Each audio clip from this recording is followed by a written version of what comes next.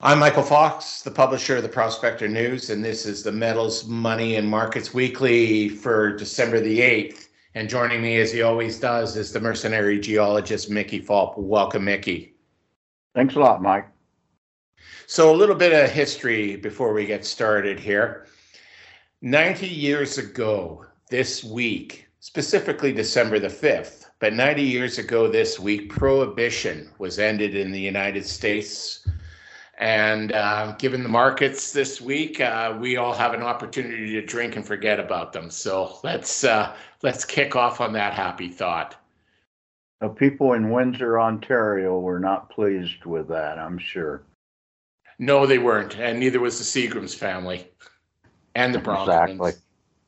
So what happened in the markets this week? Gold looked like it went back to where it started 2 weeks ago. Yeah, it became a risk-on environment this week, so gold fell back. It actually spent most of the day less than $2,000.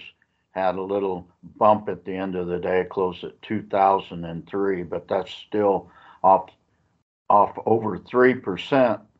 The other thing that happened was the dollar made a big jump. So, of course, the gold and other precious metals are down in that scenario.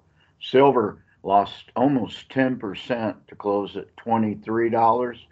I would submit it got way ahead of itself last week at 25.41, and so that correction was not unexpected. Platinum lost 1.7%, lost $16 to close at 918, and palladium lost another 5.5% to close at 929. That's going to be its low since sometime August, perhaps, of 2017, over 6 years ago. And not only that, but the platinum palladium ratio almost made it to 1 at 0.99. And once again, that's the highest ratio that we've seen in 6 years. Yeah, and you've been calling for the palladium market to spin downwards for quite a while, and it seems to be moving in form. Yeah, it seems to be moving to form as predicted by Mickey Phelps. So, copper and the industrial metals, they couldn't get a bid this week either. No, copper was off a nickel, but it was up a nickel today, so it was off a dime yesterday. Just a little factoid here. A nickel in the United States is 80% copper and 20% nickel. So for whatever that's worth, closed down. There's a bunch of recession worries and concern about Chinese demand. It's in very strong contango, though, with the cash to threes up 3 cents as we speak at market close today. Closed at 379. That's a 1.3% loss. Yeah, the Chinese worries are starting to creep ahead again. I read a couple of reports. The Chinese shadow banking is becoming a concern again. We'll have to keep our eyes on the East. Oil, in spite of OPEC's meeting and saying that they're going to have production cuts, it didn't do any good. Oil's down again this week. Yeah, there's once again recession worries, real demand problems, especially from China, as demand continues to go south. It was traded below $70 for a considerable part of this week. It did recover today to close at 71.20, but that's still off. Oil's been down. What is it? Something like, let me look at the chart here, 6 of the last 7 weeks. Let's go through the numbers. Rigs in the U.S. +1. Production dropped just a tad to 13.1 million barrels a day. Inventories were down another 4.7 million barrels, but that didn't do any good for the WTI price. Imports jumped to 7.5 million barrels per day, one thing I have noticed is during the Biden years, we get these crazy volatile import numbers from week over week. I don't really know why or what that has to do with anything. It's just an empirical observation. Refineries up another 250,000 barrels to 15.8 million barrels a day. Now, those are 4-week averages. And so this may reflect gear up for a holiday driving season. Gas prices are lower once again in the United States, the lowest since January at $3.18 a gallon, and gasoline stocks remain very tight. More bad news from Canada for their oil and gas producers. There is yet again a TMX pipeline delay. Some court said you can't put a smaller pipeline in for the 1.4 kilometers that remains to be built. Yeah, well, there's nothing like government incompetence to delay a perfectly good project. And you looked at the other bit of bad news. They want to put a cap on emissions on Canadian gas production, oil and gas production, which will further hamper the industry. Good luck with that in the province of Alberta. Yeah, well, Alberta is already challenging whether or not they can, given in constitutionally resources or provincial jurisdiction, they're already putting together a challenge constitutionally that the Fed can actually do that. So time will tell. But the war on gas is strong in Canada, just as it is south of the border with the Biden administration. Yeah, except we pay $3.18 a gallon, not $2 a liter. So. Yeah, well, don't tell Biden, but you have the opportunity to tax the hell out of gas at the pump. So he hasn't caught on to that, but shh, I won't tell. Well, don't tell. Let me clarify there. The federal government, most of the taxes on and the differences in gas from one state to the other is due to state taxes, not federal taxes. Yeah, that's true. And the other energy, uranium continues on its march upwards. It's one of the few bright spots this week. Upward momentum is unabated. It was up another 75 cents per pound this week, closed at 81.63. Uranium has been up 7 of the last 8 weeks. Small cap equities, and notice I said small cap, not nano cap or micro cap. We're talking small cap, something that's got market caps that would qualify for the Russell 2000, and there's 3 or 4 of those in the U.S. Those equities continue to be stronger with at least 52-week highs met this week. One thing I did pick up this week, that nuclear power in 2022 supplied less of the world's electricity than it has since the early 1980s. And if you recall, that was during the nuclear scare about 3 Mile Island, which devastated certainly the North American nuclear power industry, and it was systemic across the world too. Yeah. However, on a brighter note, at the COP28 meetings, looks like the environmental movement has finally acknowledged that uranium and nuclear power has got to be part of the solution and isn't the enemy any longer. So we'll have to see where that goes over time, or if they change their minds again. Mental masturbation, my friend. It is, but they talk out of one side of their mouth and then they switch over and talk out of the other side. So How did things look on the money market this week? Well, dollar continued to be strong. It closed up, closed just below 104. So that is, hang on a minute, I'm scrolling. That was 77 basis point uptick, closed at 103.98. The euro was down 1.3%, down 15 basis points and closed at 107.5. The loonie also lost 0.7% to close at 73.61.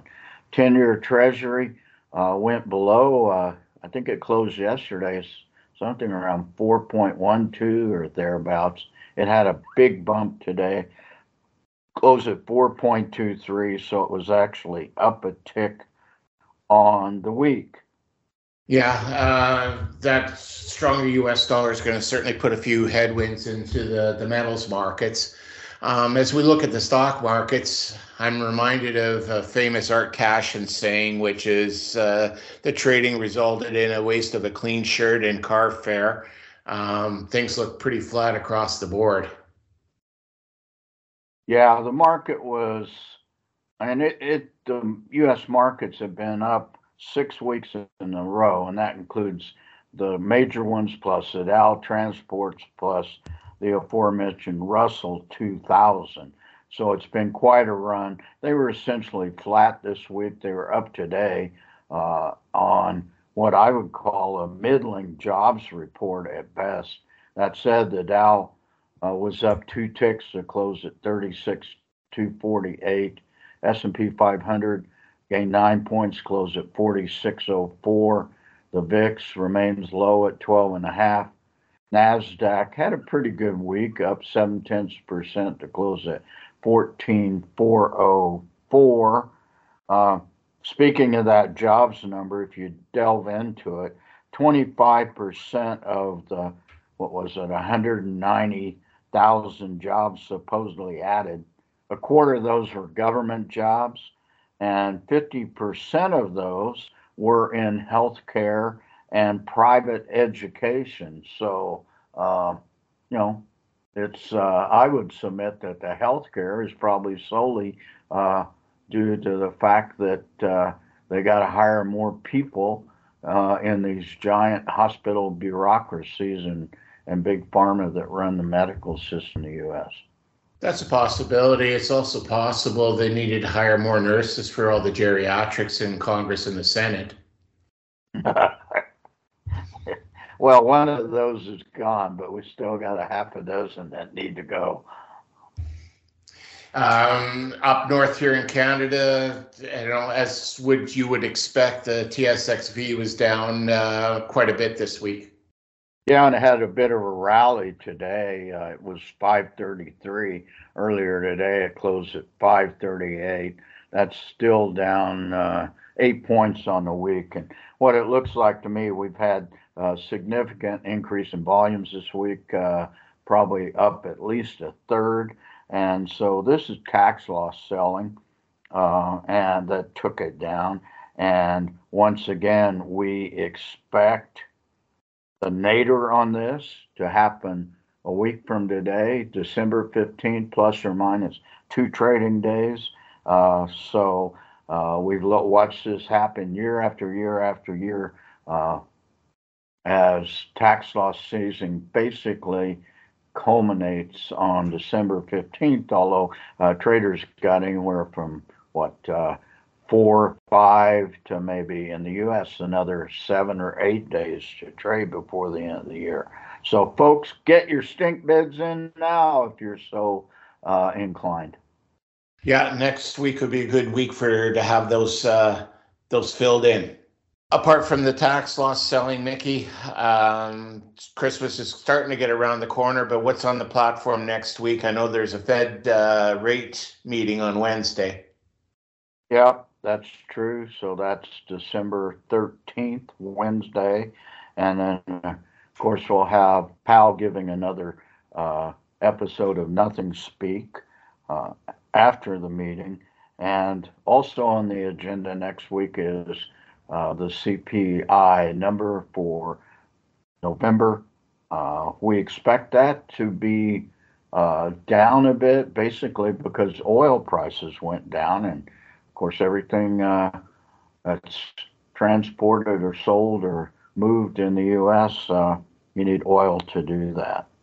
Our Rolling Stones song this week, and it's got nothing to do with anything except I've been listening to this song and I love it. It's the Rolling Stones 80-year-old rock and roll, and it's called Bite My Head Off. And it's got a bit of a punk tone to it with basic chords. And Paul McCarthy comes in on fuzz bass at one point. It's a real rocker, and the Ronnie Wood solo at the end of the song is to die for. So Bite My Head Off. You should dial it up and listen to it. It's amazing to me these guys are pushing 80 years old and can still rock and roll like this. That's a beautiful thing when you have really good genes, and as the meme says, we start to have to stop worrying about the kids we're leaving, the world we're leaving our kids, and the kids start to worry about the world that they're leaving to Keith Richards and Willie Nelson. Well, I'll agree with the Keith Richards part of that. I'm not much of a Willie Nelson fan, I must admit. No, that's fair. There's two completely different genres. Poll question. Yeah. Go ahead. Other than they're both like really old and timeless, that they're going to go forever. Well, and this is true, but Keith Richards did a lot of hard drugs. I wouldn't doubt that he still does a lot of hard drugs on occasion. And Willie Nelson, just a marijuana, and he's so mellow he'll make you fall asleep if you listen to one of his songs. So I'll vote for Keith Richards there.